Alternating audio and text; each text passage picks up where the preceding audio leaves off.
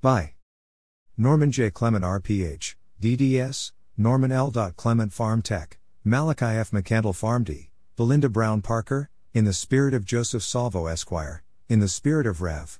C.T. Vivian, Jelani Zimbabwe Clement, B.S., M.B.A., Willie Gignard B.S., Joseph Webster M.D., M.B.A., Shelley Hightower, B.S., PharmD, Leroy Baylor, Walter L. Smith B.A., Adrian Edmondson, Walter L. Smith B.S., Leroy Baylor, B.S., Ms., in the spirit of Bram Fisher Esquire, Michelle Alexander, Cudjoe Wilding B.S., Martin Jew, B.S., RPH, Deborah Lynn Shepard, Barris E. Muchett, Strategic Advisors.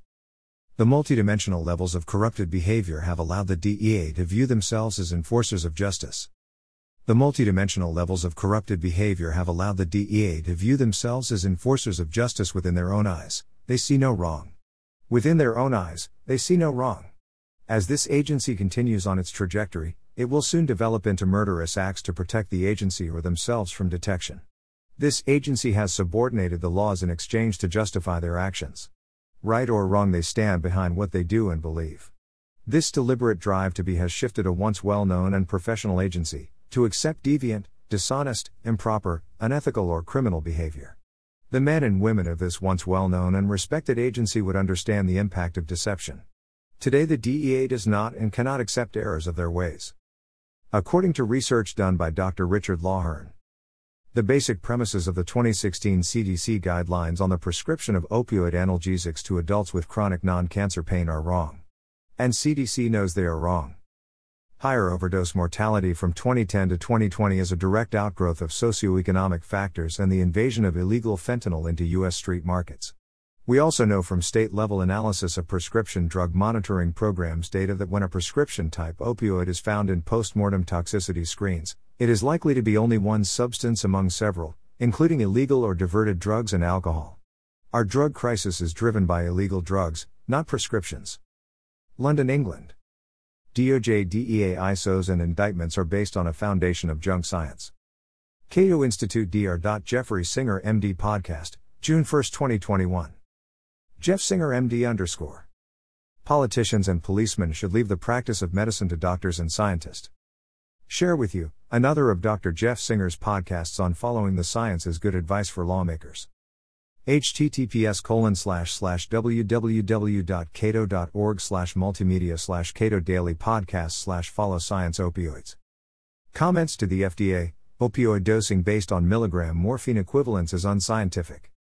Opioid policies based on morphine milligram equivalents are automatically flawed. May 24, 2021. Josh Bloom PhD_. Nearly 3 years ago I wrote how the science behind U.S. opioid policies was deeply flawed, in particular, the use of morphine milligram equivalents, MME, to quantify recommendations, policies, or laws. I argued that any use of MME was automatically flawed because it ignored even the most basic tenets of pharmacology, the absence of which made it impossible to rationally determine the relative strength of one drug to another. Unfortunately, this methodology, which became the foundation of the CDC's catastrophic 2016 publication Prescribing Guideline for Prescribing Opioids, has metastasized ever since as one state after another has passed laws limiting the prescribing of opioid analgesic, often based on the guidelines' erroneous conclusions. In retrospect, it is not surprising that such a baseless document was created. First, the CDC lacks both the authority and expertise to regulate drugs, that is the function of the FDA. Second, the Anti-Opioid Group Physicians for Responsible Opioid Prescribing, PROP, which also lacks expertise in drugs and pharmacology, has undue influence with the CDC, a relationship that remains nebulous to this day. It was almost a foregone conclusion that the CDC recommendations would become law. Indeed, this is now the case in 36 states. Sadly, drug abusers, pain patients, and their physicians have paid a very steep price for this ill-conceived document.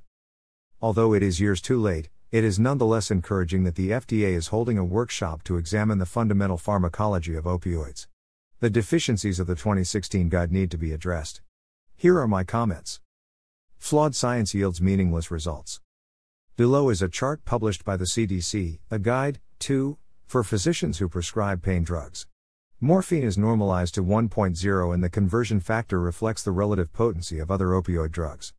So, if the daily MME- the maximum dose of drug allowed, is 90 mg, 3, then a patient may receive no more than 90 mg of morphine, 90 mg of hydrocodone, 60 mg of oxycodone, or 30 mg of oxymorphone per day. Although the conversion table seems to be straightforward enough, it is based on an assumption that all opioids behave similarly in the body. But this assumption could not be less accurate. Once we see the profound differences in the properties of the drugs and the difference between individuals who take them, it becomes clear that not only is the CDC chart flawed, but the MME is little more than a random number. Table 1. MME equivalents. Source: CDC. Not all opioids are created equal, especially in the body. Anyone with even a passing knowledge of pharmacology would immediately be skeptical of data in the chart. Let's take, for example, the two drugs at the bottom. Although Table 1 tells us that oxymorphone is twice as strong as oxycodone, it does not take into account a number of critical properties that paint a more complete picture of the fate of the drug once swallowed. In other words, there is no information about pharmacokinetics, the effect of the body on the drug. Fact sheet on prescription opioid pain relievers in the opioid crisis. Exposing the Doj-Dea junk science. Patient advocate, lawhern@hotmail.com. Richard A. Lawhern, PhD, _. My name is Richard Lawhern, PhD. I am a volunteer advocate for chronic pain patients, with 25 years experience and over 125 published papers in journals and mass media. Today I draw your attention to a June 7 to 8, 2021 FDA workshop on morphine milligram equivalents. Although public comments remain open until August 9, major conclusions are already clear. The central metric and rationale of the 2016 CDC opioid guidelines was morphine milligram equivalent daily dose, MMED. We now know from multiple sources that this metric is junk science, scientifically invalid and deeply harmful as a criterion for limiting opioid dose or duration. The 2016 CDC guidelines are consequently flawed beyond possibility of repair. I also note that CDC has no charter for issuing guidelines on prescribing and dosing any number of other non-opioid medications used to treat infectious diseases, depression, diabetes, hypertension, or other health problems the agency tracks. Interjection of the agency into opioid guidelines was highly inappropriate in the first place. This mission is normally addressed by FDA. Overprescribing by doctors to their patients did not cause the opioid crisis. Unlike tolerance and physical dependence, addiction is not a predictable result of opioid prescribing. Addiction occurs in only a small percentage of persons who are exposed to opioids, even among those with pre-existing vulnerabilities. Nora Volkoff, MD, Director, National Institute on Drug Abuse, and Thomas A. McClellan, PhD, NEMJ, 2016. We can no longer afford to view increasing drug-related mortality through a prescription opioid myopic lens. A CDC guideline only focused on opioid prescribing will perpetuate the fallacy that by restricting access to opioid analgesics, the nation's overdose and death epidemic will end. AMA Letter to Director, CDC, Press Release, June 17, 2020. There is no cause and effect relationship between prescribing and overdose mortality, but millions of patients are being denied safe and effective pain care. Seniors over age 62 are prescribed opioids for pain 3 times more often than youth under age 19. But youth have overdose rates 3 times higher than seniors. No medical model can explain these demographics. Conclusion. The only scientifically and ethically sound action now open to the CDC is outright repudiation and withdrawal of its 2016 guidelines, without replacement. No amount of marginal tinkering will help. You royally messed up and you must repair the fully predictable damage that you did to millions of patients and thousands of medical practitioners. As one element of guideline withdrawal, you should recommend that the U.S. Department of Justice and State Attorneys General conduct a judicial review for at least the last 10 years, of actions to sanction, suspend or revoke licenses, or imprison physicians for fictitious overprescribing based on MME thresholds.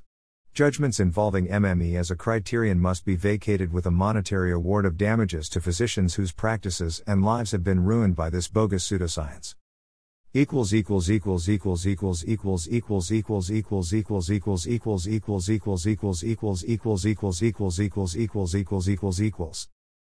now, you are within.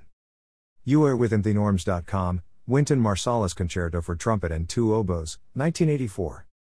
The Norms.